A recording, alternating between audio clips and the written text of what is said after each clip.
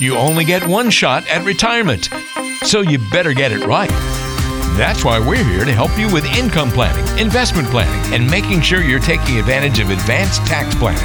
Eliminate the financial worries of tomorrow and retire with certainty today by listening to Phil Putney of AFS Wealth Management. This is the podcast for you if you need to eliminate lots of question marks that surround your current financial plan. Welcome to Phil's Tax Hacks and Other Retirement Facts. Hey gang, welcome into another edition of the podcast. This is Phil's Tax Hacks and Other Retirement Facts with Phil Putney. What's going on, buddy? How are you? I'm doing pretty good. Hanging in there? How's the fall treating you? Is it finally there? It's pretty good. It's any changes in weather always wreak havoc with my sinuses. Oh yeah, I'm with you there. Yeah. Probably sound a little stuffy on the phone today, and that's what's going on. That's all right. That changeover, but I love the fall. It's always nice, brisk mornings, and as long as the sun's shining, we're good. So yeah, take it while you can. That's for sure. That's right. It's just a reminder of what's coming. That's right. Well, we got a great show lined up, folks, here on the podcast. Thanks as always for tuning in and chatting with us. Phil, of course, a CPA and a personal financial specialist at AFSWealthMGT.com. AFSWealthMGT.com. And let's turn our attention to some headlines here for a second, Phil. Long way to go, but at what point is who even knows where to start with this 2020 election stuff and impeach this and blah, blah, that. I know. I mean, who even knows what to do? But we have seen, at the time of this taping, we have seen a bit of a slide in the market. Nothing too major. It seems to slide, 400, 500, 600 points, and then it comes back. I don't know. What do we make of all this? It's funny because there's all sorts of different rules of thumb, so to speak, when you talk about presidential elections and cycles and all that kind of stuff. And I mean, there's actually some managers out there that have some strategies around presidential election cycles. I just read a statistic the other day that I think it was something like the fourth year of a president's term generates twice the return that they had in the first term. Huh. And the election year like that, there's historically never a down year just because the incumbent's trying to do everything they can to prop up the market and keep things going. But the thing I always like to bring up when that happened is the fact that 2008 was an election year. Right. So, yeah. True. These are all general rules of thumb. I would not invest accordingly. Yeah. I mean, it doesn't always play out that way. 8 was kind of already on the slide from the end of 2007 though, right? Yeah. It was there. Yeah, so it just got the brunt of it in that year. Right. But. Yeah, the dominoes were falling. So yeah. So do we it's make always anything an interesting time in the market. You never know what's going to happen. Right. So.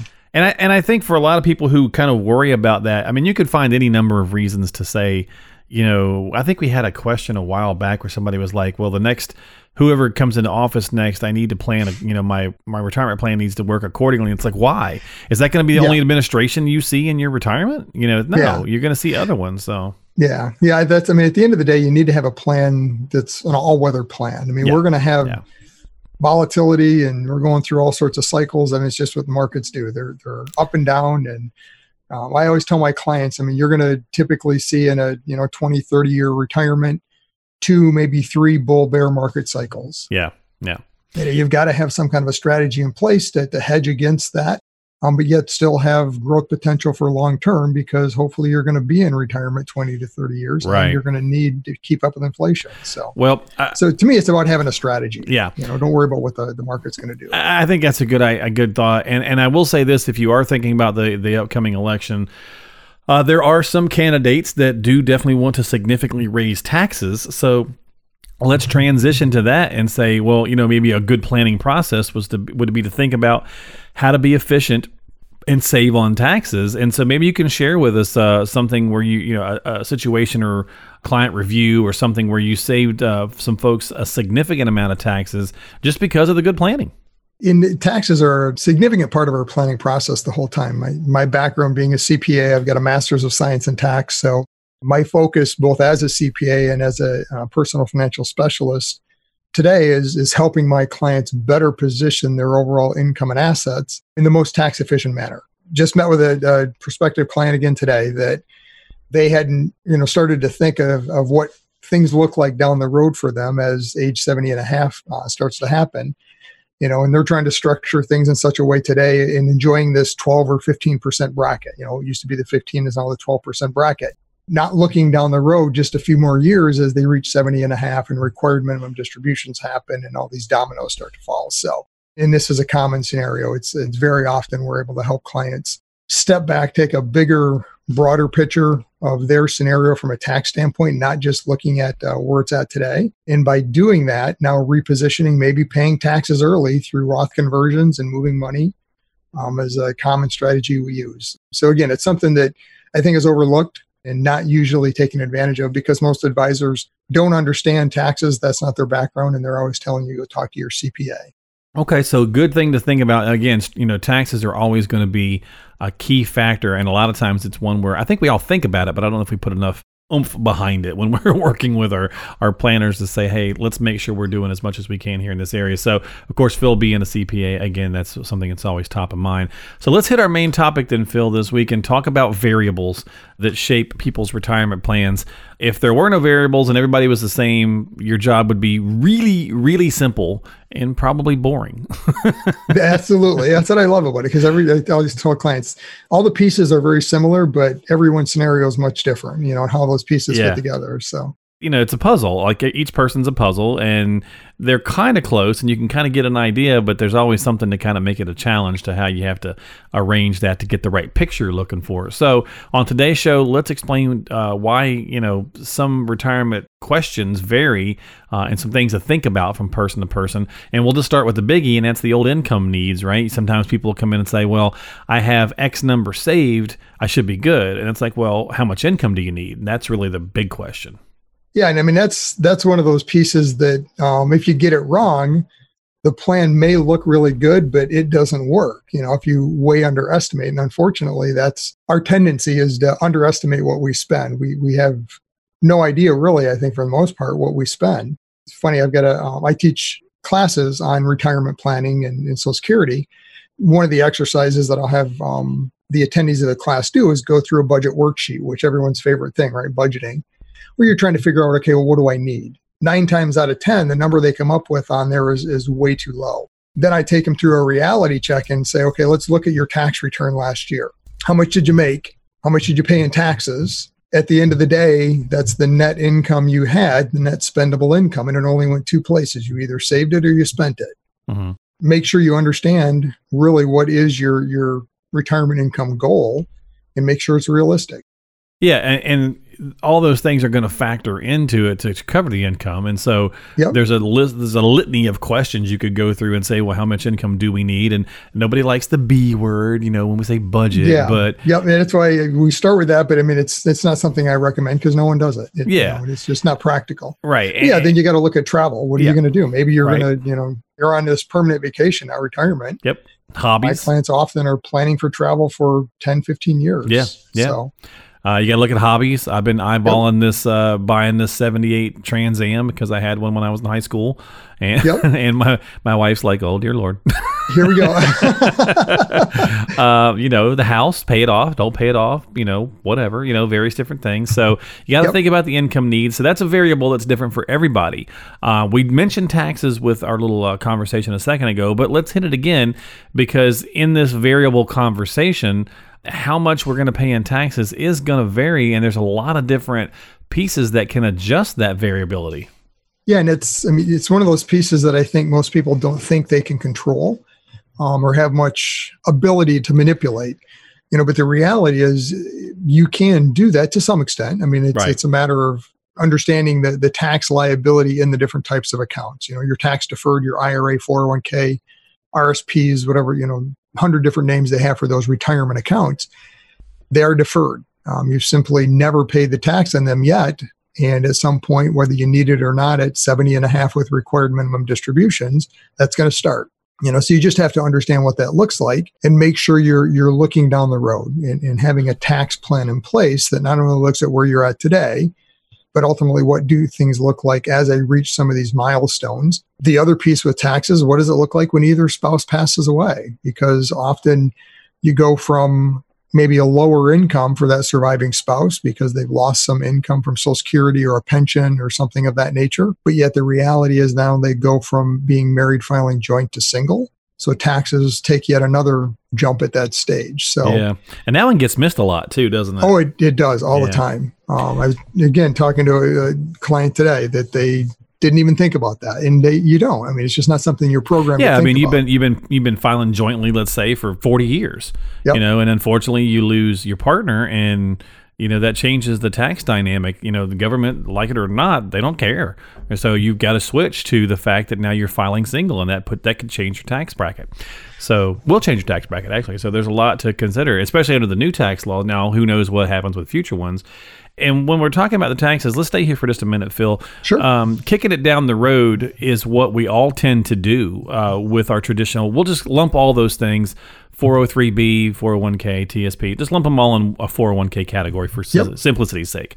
We tend to kick it all down the road.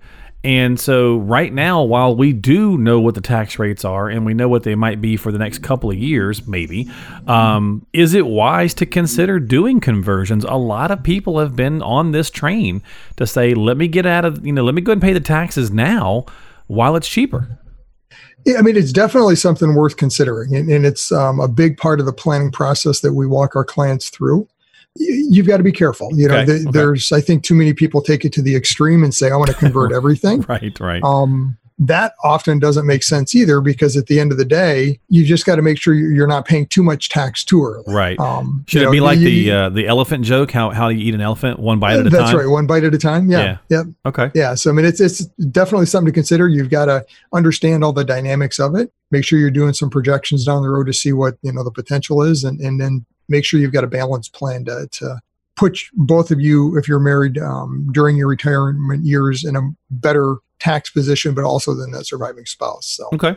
All right. So we're talking about retirement variables here. Taxes, big variable, of course. Longevity, third on the list of variables. And I am one of those people. I think I've said it before, but I am the big naysayer of I will pass away early. My wife hates it, but I'm not planning like, hey, I'm going to spend all my money, so when I pass away early, cool. I'm planning that if I'm wrong and I live longer, I still got some bread. Right. So. Yeah, and it's like any of the other variables. You've got to make sure you understand the dynamic in the overall plan. Right.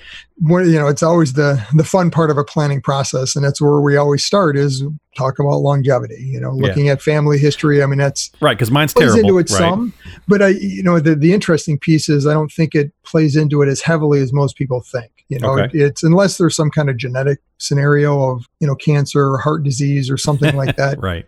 Genetically.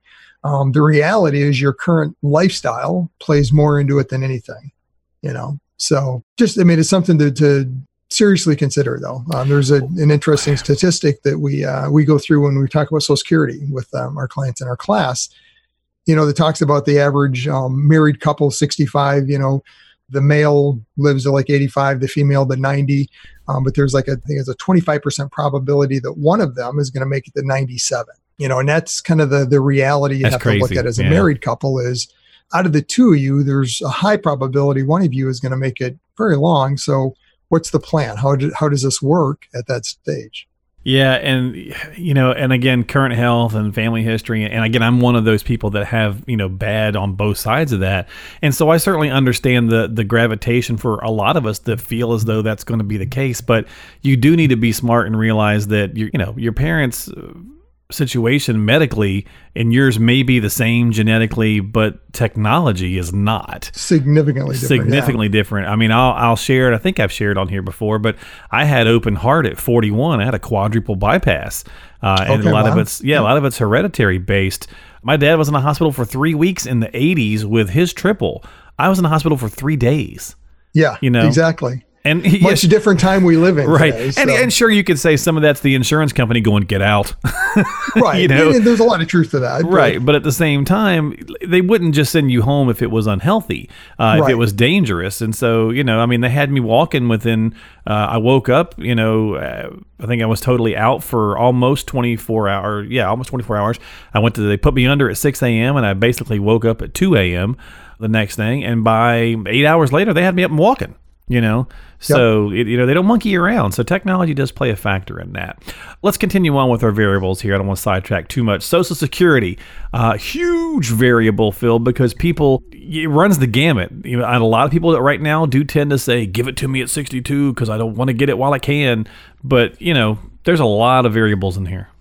Yeah, lots of them. I mean, we talk about life expectancy. That's unfortunately one of the pieces that you've got to have somewhat of a handle on, or at least an understanding of how that plays into the strategy around Social Security. But again, around life expectancy, one of the biggest mistakes I see is looking at individual life expectancies and not understanding with Social Security the fact that there is a survivor benefit. I see too often that maybe the higher earning spouse, they might be a little older, maybe in poorer health, is looking at that break-even analysis and trying to figure out and say, well, you know what, there's no way I'm going to make it into my 80s, so I'm not going to wait. But the reality is there may be a younger spouse, better health, is going to end up with that benefit as a survivor. So you've got to not look at just your own life expectancy, but beyond that, for that surviving spouse. Just again, it's just one of the cogs, so to speak, in this whole wheel of retirement, and where does it fit in? Yeah. Yeah. And do you find that a lot of people, Phil, when they come to see you for the first time, they are kind of on that, let me take it as soon as I can train? There's a lot of people that are. Yeah. They, I often see people misunderstand the concept of retirement, thinking, well, once I retire, I've got to file for Social Security. I was wondering if it was something. I wonder if some of that. There's two separate decisions. I mean, Yeah. they're a lot of times connected in some fashion, but they don't have to be at the same time. Especially if they had a pension. A lot of, at least in our area, a lot of the big 3 automakers, if you took some kind of an early retirement pre-62, they actually give you a supplemental pension that lasts until age 62. Well, once you're eligible for Social Security at 62, that supplemental pension drops. Doesn't mean you have to file for Social Security. Just means you have to understand your income from the pension is going to drop, and how am I going to replace that? Yeah. Maybe it is Social Security. Right. But then what are the other streams of income you have? So it all comes back to understanding all the different moving pieces and having a plan in place so they all work together. Well, the final piece of the variables is, of course, risk. And, man, we've seen so much. Like I said before, this market right now, the last 2 years is like a Rocky movie. It's like Balboa. It gets beat down. We think it's going down, and it gets back up. And it comes back again. And it gets knocked down again, and it gets back up. And, you could even make the analogy that the Russian beats it down and it gets back That's right. up. Where you want to go. But we do need to be cognizant of the variable of risk, because a lot of us, look, we're all human. We all tend to be greedy. When we just in May it was sliding, and then June, July, we saw it hit all-time highs again. August it slid, popped back up at the end of August, beginning of September. And it's easy to want to push for eke out a little bit more and a little bit more. But depending on your time horizon, you really need to be cognizant of saying, all right, really, what's my risk level in case this thing does go south? Right. And we're always very conscious of understanding risk and first of all, what's your comfort level? Because it doesn't do any good to have you at a risk beyond your comfort level, right, even if it's maybe something appropriate. But it's also important in understanding how to position that risk, because I far too often see retirees think, okay, I'm in retirement now, I've got to go conservative with everything, but yet, like we talked earlier, you're probably going to have 20, maybe 30 years in retirement. There's going to be some long-term inflation that you're going to have to start to combat and have a plan to handle that. So personally, how we set things up is we bucketize money. We've got what we call our soon bucket. That's a bucket that we're spending down over the next 10 to 11 years. That is very conservative. We're hedging against the downside risk, because as we're pulling money out, risks in that bucket can harm you. As you're taking money out of what's called a sequence of returns, you take money out of an account as it's falling. You start to compound the effect of that loss. So we want to have any risk in our portfolio in what we call our later bucket. So that's going to be a 10 or more years down the road. We've got time to run through some volatility and then reposition it as we get closer to a need. So whatever your strategy is, just make sure you're not going too conservative or too aggressive. I've seen it on both sides of the equation. You've got to have risk for growth, but yet hedge against how that risk affects you. Yep. If you go into, there's a little cartoon, you go into a deli counter to order your favorite sandwich, and the sign behind the cashier there says, choose one of 3, quality, quantity, or cleanliness. Yep. And that's kind of how investments are. You get 2 of 3. I think I said 1 of 3, but you get 2 of 3. I said that backwards. But so just make sure that when you're talking about variables, you are talking with your advisor. You are working with them. You are sharing the things that are a concern to you, because your variables and the person that came in before you are going to be probably different. And you want to make sure that you're being clear and concise with your messages and the things that you're concerned about. And of course, Phil does this every day. He's been doing this for almost 30 years. A great resource for you to tap into. If you have not yet shared our podcast with friends or family or folks, maybe you're already a current client or you're enjoying the podcast, let others know if they might benefit from that. And you can have them go to afswealthmgt.com.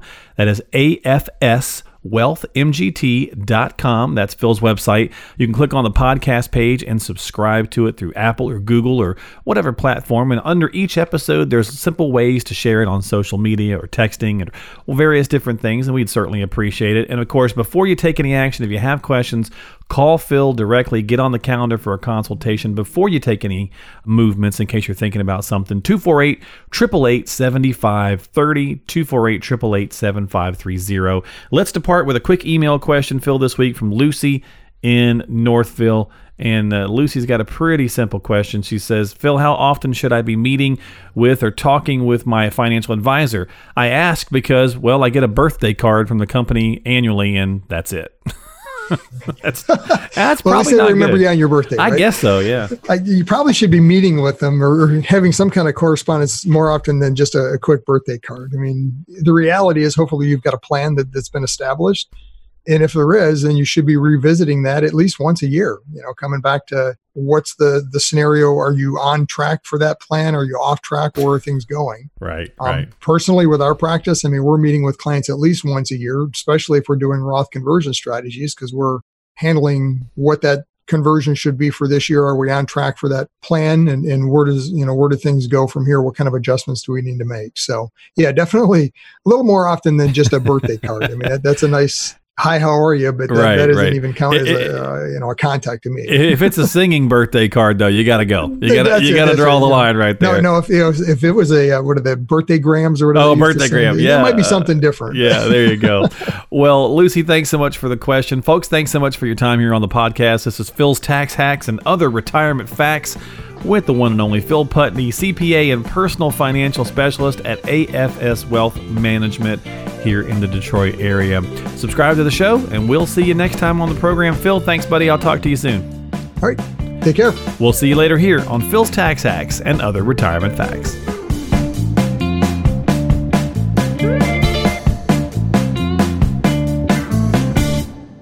Investment advisory services offered through AFS Wealth Management. The content of this program is provided for informational purposes only and is not a solicitation or recommendation of any investment strategy. Investments and/or investment strategies involve risk, including the possible loss of principal. There is no assurance that any investment strategy will achieve its objectives.